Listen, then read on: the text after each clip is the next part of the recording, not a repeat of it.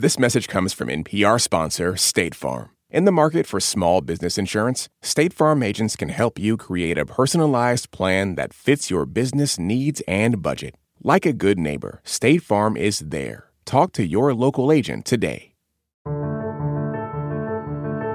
How the U.S. is helping to keep the lights on in Ukraine. This is the State of Ukraine from NPR News. There's been a lot of recent news about Ukraine's need for tanks and other weapons in its fight against Russia. But the war has also been an all-out assault on Ukraine's energy grid, and the U.S. plays a critical role as the country struggles to keep the electricity flowing. Here's Eric Schmid from St. Louis Public Radio. For Elena Pavlenko, Russia's attacks on Ukraine have few limits. They are not attacking only the infrastructure, which is close to the front line. They cynically are targeting all the infrastructure in all parts of Ukraine. Pavlenko is the president of Dixie Group, a think tank in Kyiv that focuses on issues around energy policy. She says every part of Ukraine has experienced power outages, and that Russia wants to sever the parts of the country that generate electricity from the cities and villages that need it. For example, Kyiv region, where I live, we do not have electricity for several hours every day. Pavlenko says Ukraine needs a lot of additional equipment to repair the country's power grid and advanced weapons to protect it from Russia's air attacks. This is where the U.S. and other countries have been stepping in to help, delivering billions of dollars in military, economic, and humanitarian aid.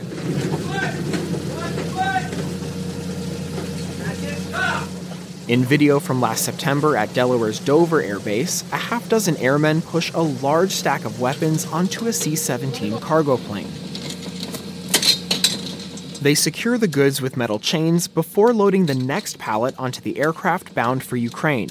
These kinds of shipments happen nearly every day. We are helping Ukraine defend itself against the naked aggression from Russia. General Jackie Van Ovost leads the U.S. Transportation Command.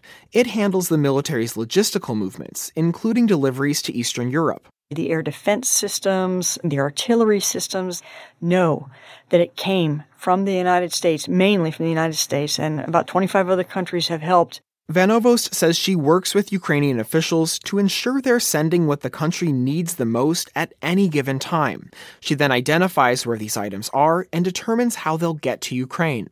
Connor Savoy of the Center for Strategic and International Studies says the U.S. is in a unique position to provide this support because of the military's prowess with logistics. While other countries can replicate it, it's always at a much smaller scale. Countries have maybe 3 or 4 large transport aircraft versus the couple hundred large transport aircraft that the United States has.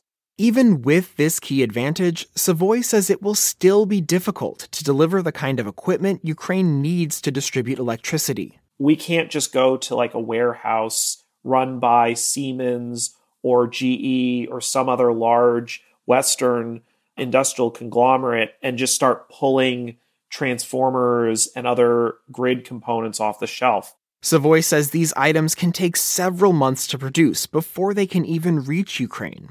He adds Ukrainians suffering the worst of the outages may not be able to wait that long. At some point, it is a humanitarian crisis, and people will vote with their feet and try to find access to better conditions.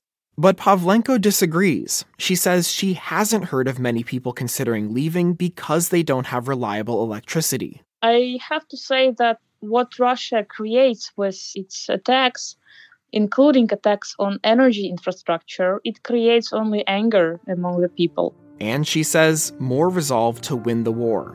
For NPR News, I'm Eric Schmid.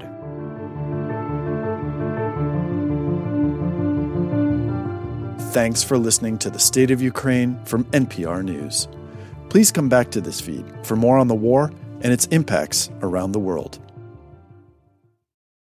This message comes from NPR sponsor Greenlight. Want to teach your kids financial literacy? With Greenlight, kids and teens use a debit card of their own, while parents can keep an eye on kids' spending and savings in the app. Get your first month free at greenlight.com/NPR.